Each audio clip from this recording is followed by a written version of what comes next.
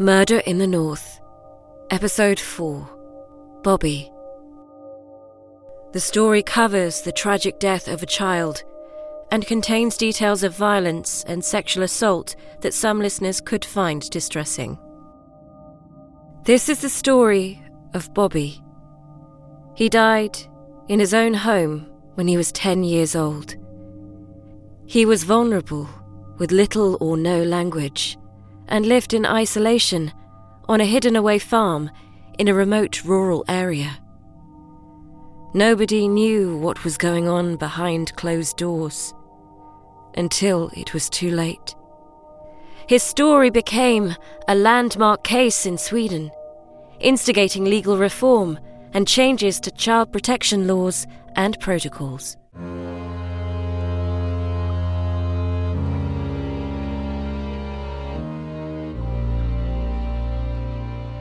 You're listening to Murder in the North, a podcast about some of the most shocking criminal cases in Scandinavia. As researched by Anna Niliker and Barbara Geerhoff-Nilholm, and told by me, Jenna Sharp. Our account of these cases is based on sources in the public domain, including interviews, press releases, and court proceedings. Some narrative details were seen as irrelevant to the plot, and therefore left out. This podcast contains scenes of violence that some listeners may find distressing. Nina Aker dreams of a family where everybody feels safe and secure, preferably somewhere in the countryside. Nina didn't grow up in a very safe environment. Her father was often violent to her mother and would drink a lot. Nina was bullied at school, and she learnt to swallow the pain and put up a brave front.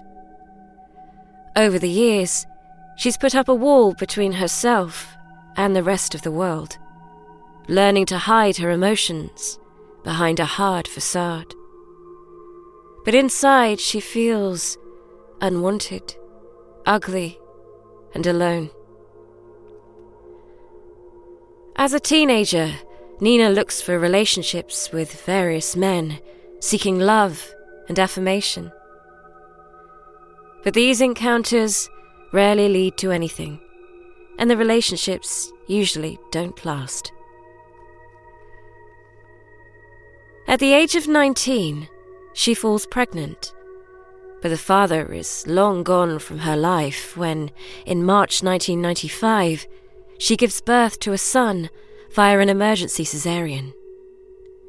The boy is frail and has to spend time in an incubator. He also has a cleft lip, and because of the operations needed to correct this, he can't feed.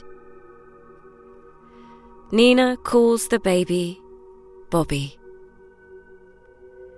Nina's mother tries to help her daughter as best she can, but the family face many problems.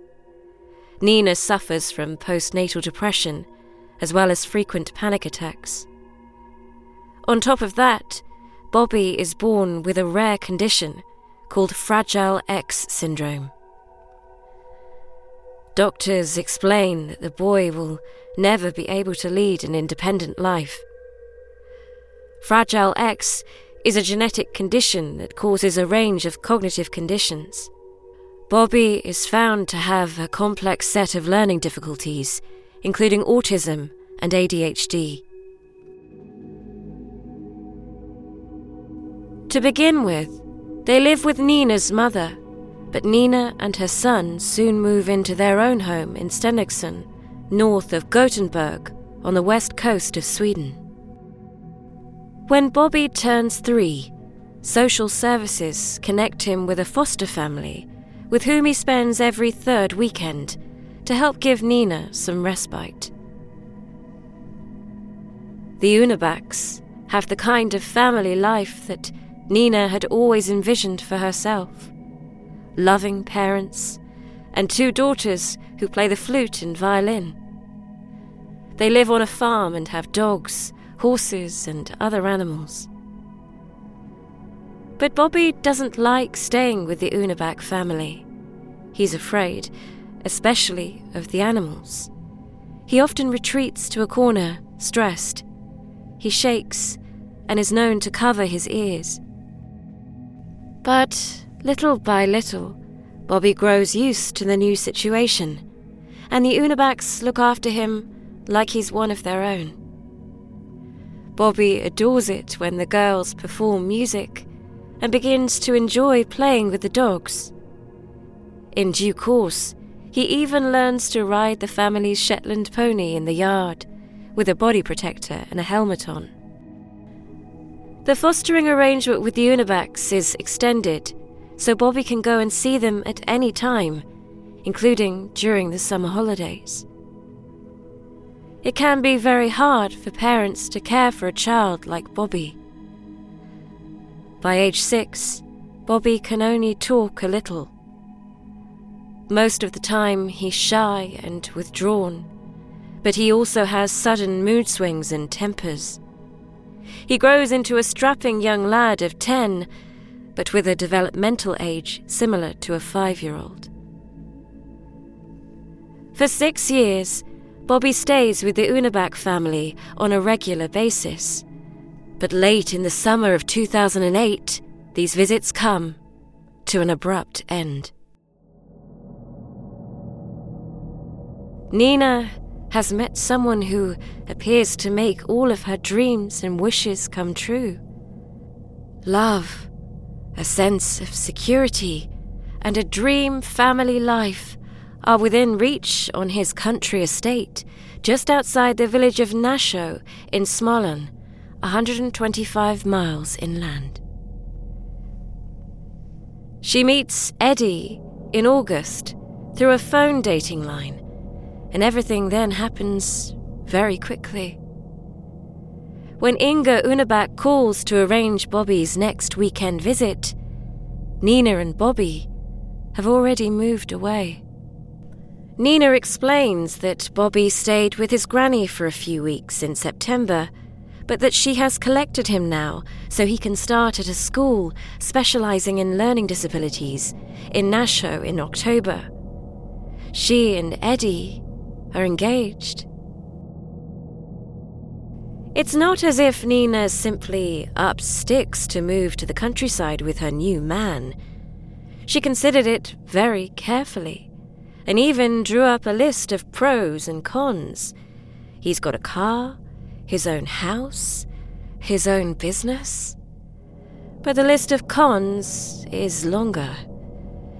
Eddie is controlling, jealous, a workaholic. He drinks too much and tries to change me, she writes, and his fantasies are morbid.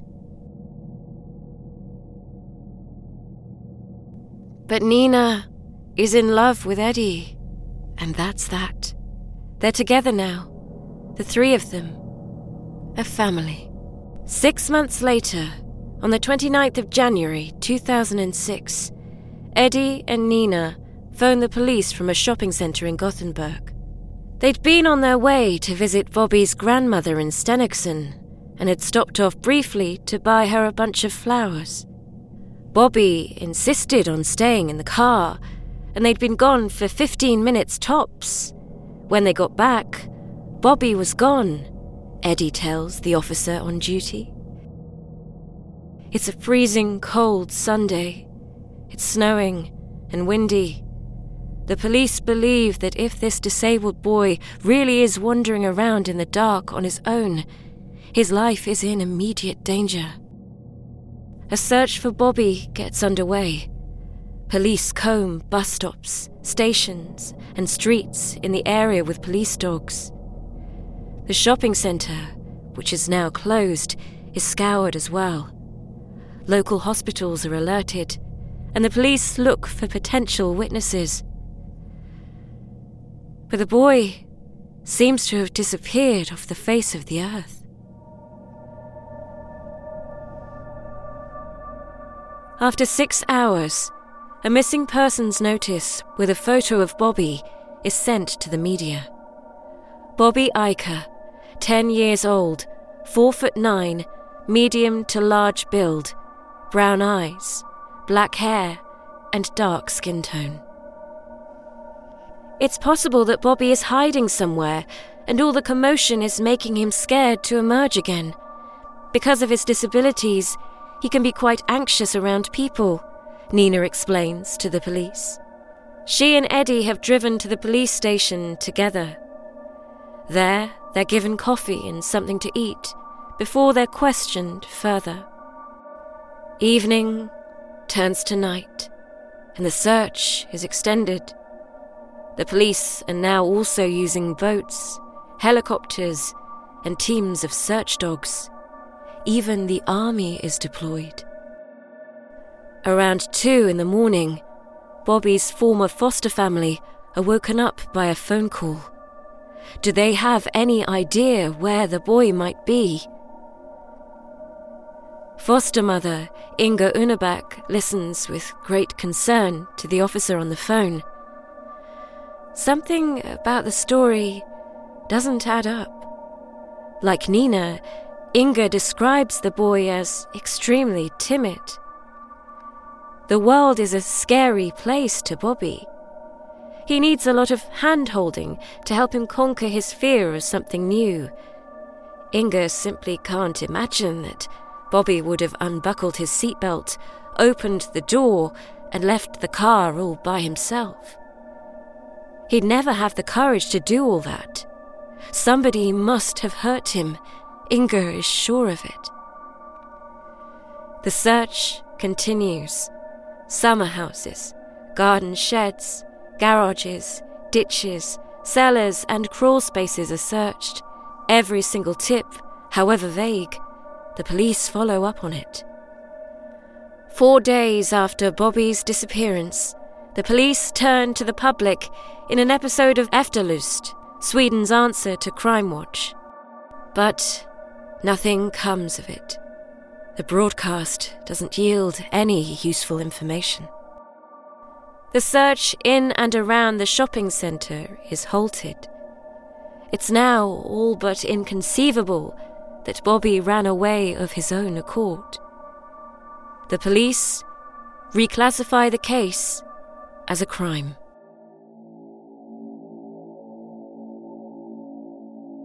The investigators start reconstructing the hours prior to Bobby's disappearance.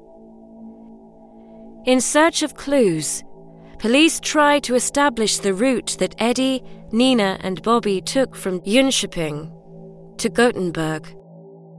A security camera captures them at a petrol station where they stopped briefly. The footage shows Nina and Eddie, but not Bobby.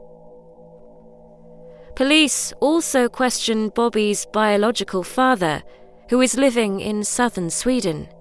Again, it doesn't lead to anything. His contact with Nina and Bobby had been limited to sporadic phone calls and the occasional exchange of photos. He's only met his son once. But Bobby's grandmother hasn't seen Bobby in months, she reveals. The last time was when Nina came to collect him just before they moved to Eddie's farm.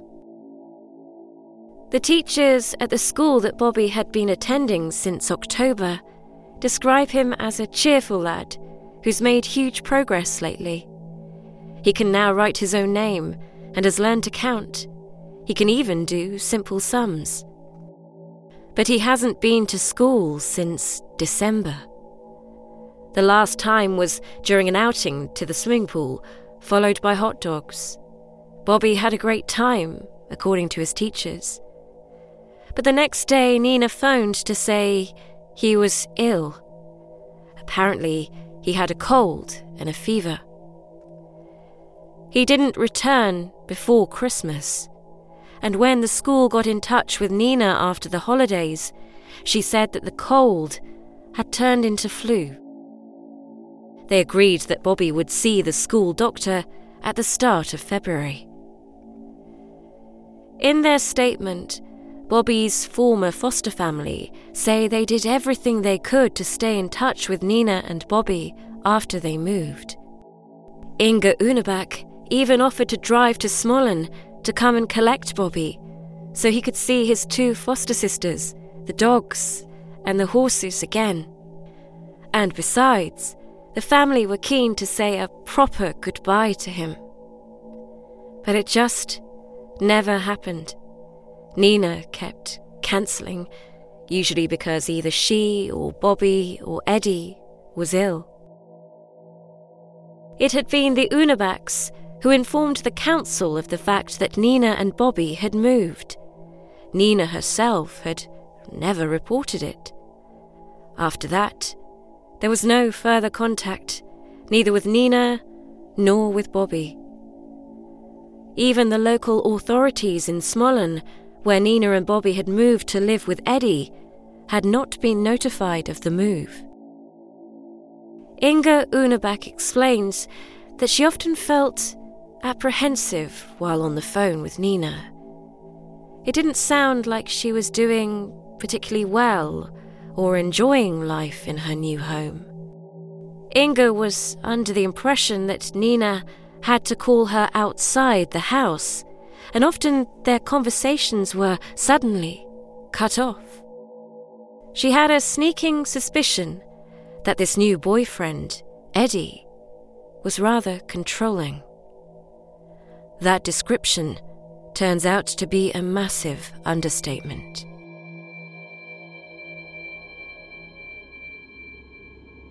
Nina is full of hope when she moves to Nässjö.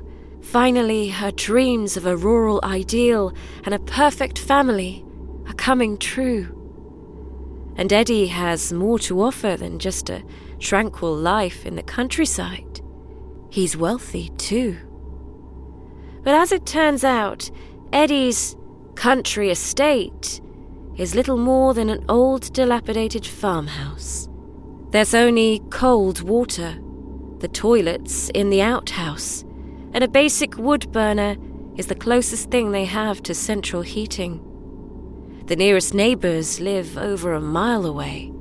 They avoid Eddie if they can.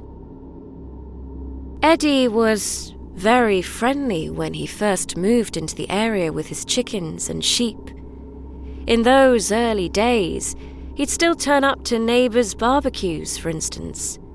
But it wasn't long before he showed his true colours.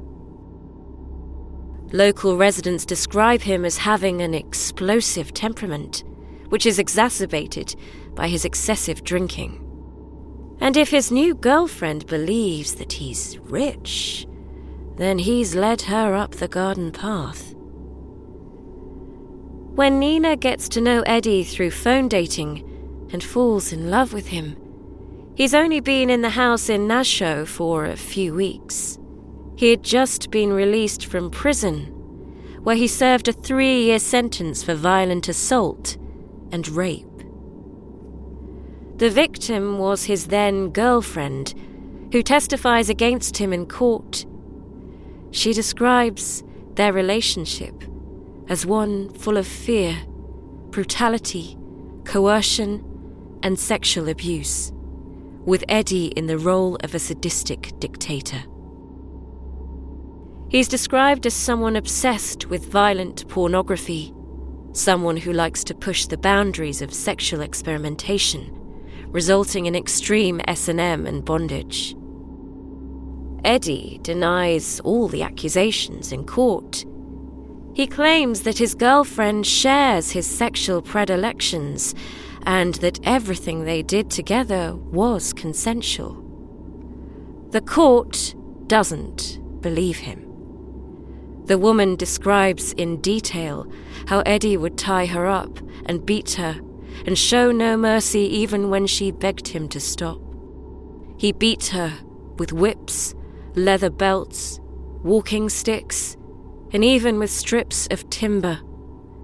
Occasionally, he'd leave her tied up for hours on end at the mercy of his perverse fantasies. Then there were times when he threw her out of the house naked. It would be up to her to decide whether to roll through stinging nettles or let herself be eaten alive by 1,000 mosquitoes. Eddie would rape her repeatedly in ways that the court can't dismiss as sexual experimentation or role play. The woman describes how Eddie kept her imprisoned at home. He did everything he could to prevent her from pocketing money, and if he was unable to stay at home to keep an eye on her, he'd make sure there was no petrol in the car. One day, she manages to hide a 100 kroner note from him and is finally able to escape. She takes dozens of videotapes with her, on which Eddie documented his abuse of her and also her 4-year-old son. The woman feels that her own ordeal pales into insignificance compared to what Eddie might have done to her child. If the boy didn't eat fast enough, for instance, Eddie would grab him by the scruff of his neck and push him into his plate of food. Another time, he dragged the child out of the house and left him out in the freezing cold as a punishment. After a while, the woman tells the court, Eddie began saying that he couldn't stand the boy and that he'd find a way to get rid of him. Her testimony is supported by the video recordings that Eddie made and the statement of another ex-girlfriend. 14 days after Nina and Eddie phoned the police to report Bobby missing, they're arrested. There's still no trace of the boy, but the public prosecutor believes there are sufficient grounds for suspecting them both. Nina is pushed hard during questioning, but like Eddie, she sticks to her earlier story. Bobby wanted to stay in the car while they went into the shopping centre to buy flowers for Nina's mother. They'd been away for about 15 minutes before they got back to the car and found Bobby gone. 2 days later, Nina's lawyer suddenly comes forward to say that she wants to tell the truth. Nina now admits that her son wasn't in the car when they left home on the 29th of January. At that point, Bobby was no longer alive. It was an accident, she claims. Bobby died suddenly, and she and Eddie didn't know what to do. They left him in the hayloft to buy time to come up with a solution. Nina describes how she made sandwiches and prepared a thermos flask with coffee before she and Eddie got in the car to find a suitable place to leave Bobby. On this occasion, they ended up returning home with the body and putting Bobby back in the hayloft. A few days later, they set off again, at night this time. They drove to one of the frozen lakes nearby and drilled a hole in the ice. Early in the morning, they returned with Bobby's remains. The body had been heavy, so they put it on a sled. They dropped the boy into the hole and let him disappear into the water. With the help of Nina's description, the police quickly identify the lake in question. They also managed to locate the hole in the ice, 26 meters from the shore. Divers find Bobby's body at the bottom of the lake, wrapped in plastic bags and carpets and carefully secured with tape. Nina and Eddie are taken into custody. Eddie now admits to lying to the police about Bobby's disappearance. He also admits to helping dispose of the body, but denies killing the child. It was Nina who did, or so he claims. Nina also denies any involvement in Bobby's death. Eventually, she points the finger at Eddie and starts talking about everything that happened at the house.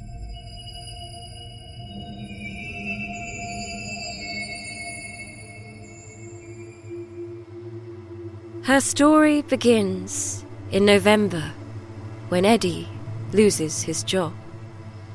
From that moment on, the couple spend their time drinking, and Eddie's outbursts take a turn for the worse. He becomes more violent and unpredictable, and it's Bobby who bears the brunt of it. Eddie admits to punishing Bobby now and then, claiming that the boy had frequent temper tantrums and would turn violent. The only thing that helped in those cases was sending him outside with his coat on so he could cool off. That's how Eddie describes his approach to parenting. But Nina has a very different take on events at the farm. After she and Eddie decide not to send Bobby back to school in December, he becomes part of the couple's sadistic drinking games.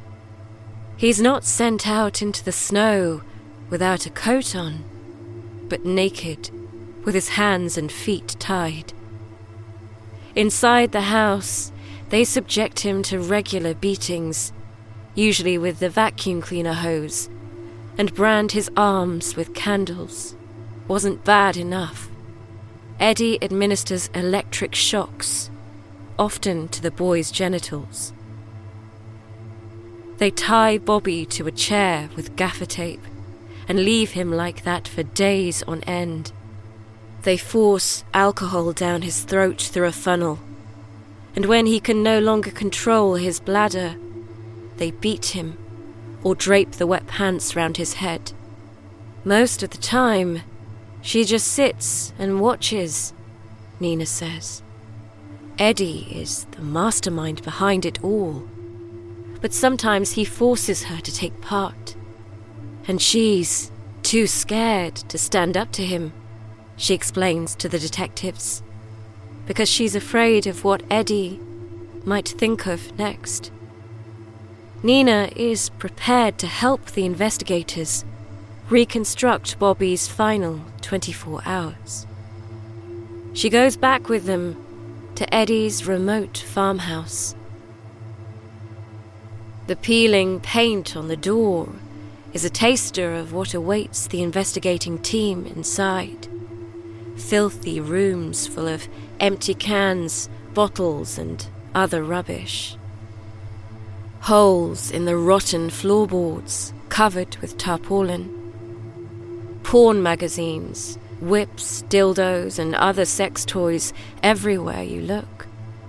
Nothing in here suggests that this was once the home of a 10-year-old child. In front of the police cameras, Nina tries to recollect what happened on the day of Bobby's death. A dummy used to represent her son's body lies in the snow outside the house. With a big shovel, Nina covers him with more snow. She shows how she sat on top of Bobby so he couldn't move, and how Eddie then stomped on his chest. Nina and Eddie leave the boy outside for half an hour. When they bring him back in, they tie him to a chair in front of the fireplace. His lips are blue, and he doesn't respond when they talk to him, Nina explains. She tries to feed him a piece of orange, but she has to push it in. When she wants to take him to bed, Bobby is unable to walk unaided. Eddie has to carry him up to his cold little room under the eaves. When Eddie goes to check on Bobby half an hour later, the boy is still very cold. He cools down, and when Nina arrives upstairs, she finds Bobby lifeless in bed. She tries mouth to mouth, but Bobby still has the orange wedge in his mouth, and his lips taste of vomit, she states. It's too late. He's dead. Nina covers him with a blanket and goes downstairs where Eddie is waiting in the kitchen. She downs a large glass of whiskey and then decides to go to bed herself. Forensic investigators determine that Bobby choked on his own vomit. That was the official cause of death. But the many injuries, bruises, scars, and bumps point to a prolonged period of systematic abuse. Eddie claims that it was Nina who used to regularly beat her son. Besides, some marks could be attributed to Bobby himself, as he fell down the stairs a few days before he died. Eddie strongly denies any involvement in the boy's death. He was the one who tried to resuscitate Bobby when they found him cold in bed. Eddie feels that he's being treated unfairly, just like the last time when he stood trial for assaulting his ex-girlfriend. The police would do better to focus on Nina, as she used to complain bitterly about the child and repeatedly said she was fed up with him. She detested the boy, and when Nina gets angry, she loses all sense of perspective, Eddie claims. He'd had to step in often enough to protect the boy. The investigators put this to Nina. She admits to saying some bad things about her son, but only when she was extremely frustrated. He could be a very difficult child. But it was definitely Eddie who kept punishing and tormenting the boy, she claims. Just like he'd punish and abuse her whenever the mood took him. That's why she was never able to stop him when he went for Bobby. She was too afraid. Very soon after meeting him, he starts sharing his morbid fantasies, as she calls them.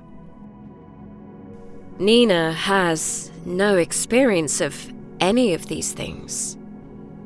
When Eddie asks her to read an erotic story in which a woman is tortured with a lighter, she does so without really understanding what's going on. She's simply head over heels and scared that he'll reject her when she doesn't do what he says. That's why she lets Eddie do as he pleases. He ties her up, beats her with straps and sticks, pours hot wax onto the soles of her feet, and puts clamps on her nipples. She's also given electric shocks and forced to lie in the snow, she says. Like Bobby. The police investigators ask her why she didn't leave him. Her response? She was in love. In fact, she still loves Eddie.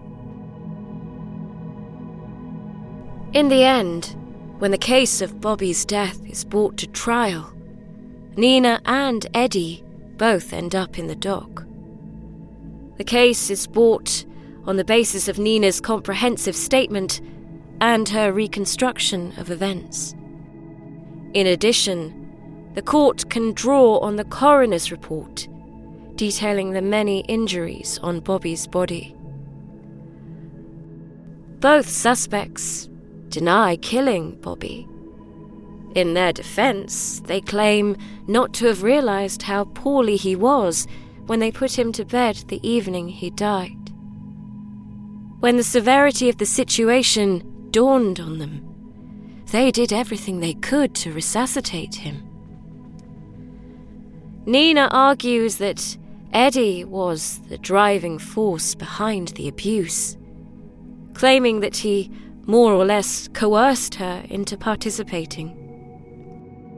The two suspects are firmly pitted against one another. Eddie's lawyer states that his client still maintains that it was Nina who mistreated Bobby over and over again. The court finds both suspects equally guilty of the death of the defenseless child. Regardless of who did what, there's no doubt in the judge's mind that they are jointly responsible. As the verdict states, it is difficult to imagine physical and mental abuse more ruthless than what Eddie Larson and Nina Aker inflicted on Bobby. The court stresses that Bobby's disabilities made him all the more dependent on a loving family, while also leaving him more vulnerable to Eddie and Nina's violent impulses. The couple are convicted of grievous bodily harm, false imprisonment, desecration of a body, and filing a false report. They're both held responsible for Bobby's death. The burden of proof for premeditated murder hasn't been met, according to the court. The mother and stepfather are convicted of gross negligence manslaughter. They alone are responsible for Bobby's death, for his being abused, hypothermic and exhausted, and ultimately choking on his own vomit. Psychiatric reports show that the suspects can both be held fully accountable for their actions. The court sentences Eddie and Nina each to 10 years in prison, the maximum penalty for gross negligence manslaughter.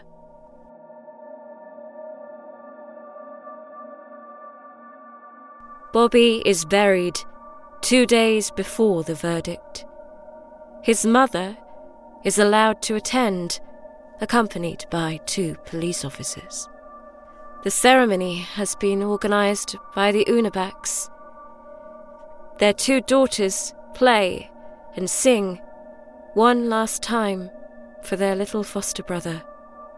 The church is filled with red roses that have been sent from all over Sweden in response to a newspaper appeal. 29,049 red roses for Bobby.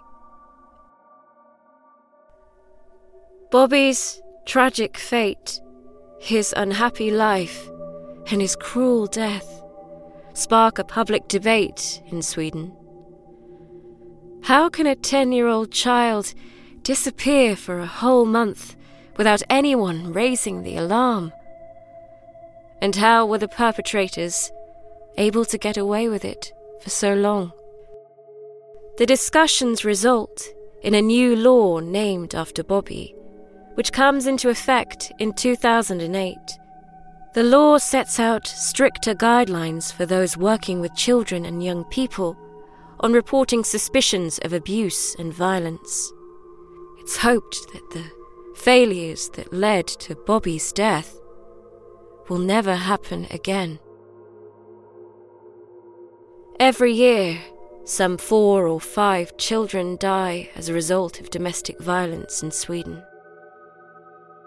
Since 2006, the year in which Bobby was part of that statistic, this figure has remained unchanged. Eddie and Nina are released again in 2012, 6 years after Bobby's death.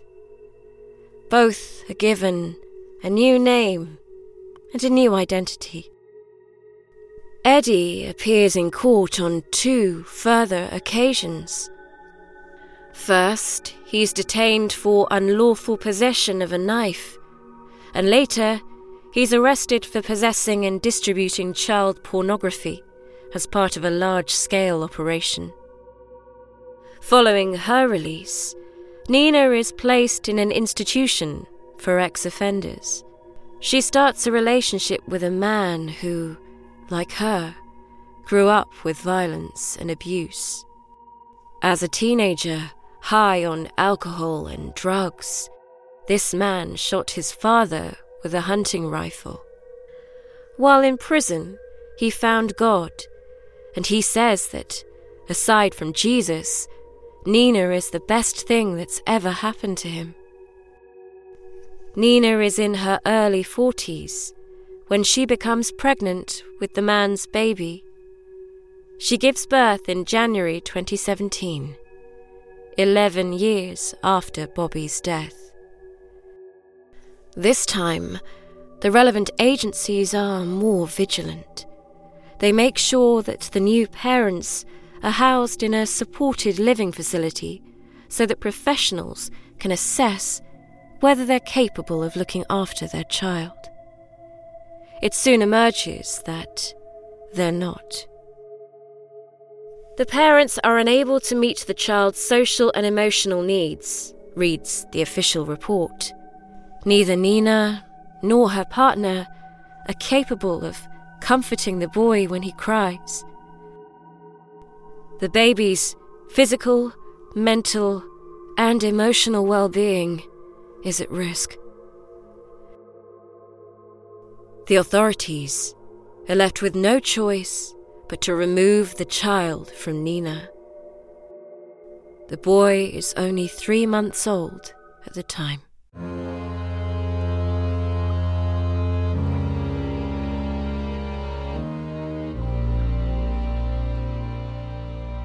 From Podimo, this is Murder in the North. A new episode every week, wherever you get podcasts. And for early access to episodes and to listen ad-free, subscribe to Podimo UK on Apple Podcasts.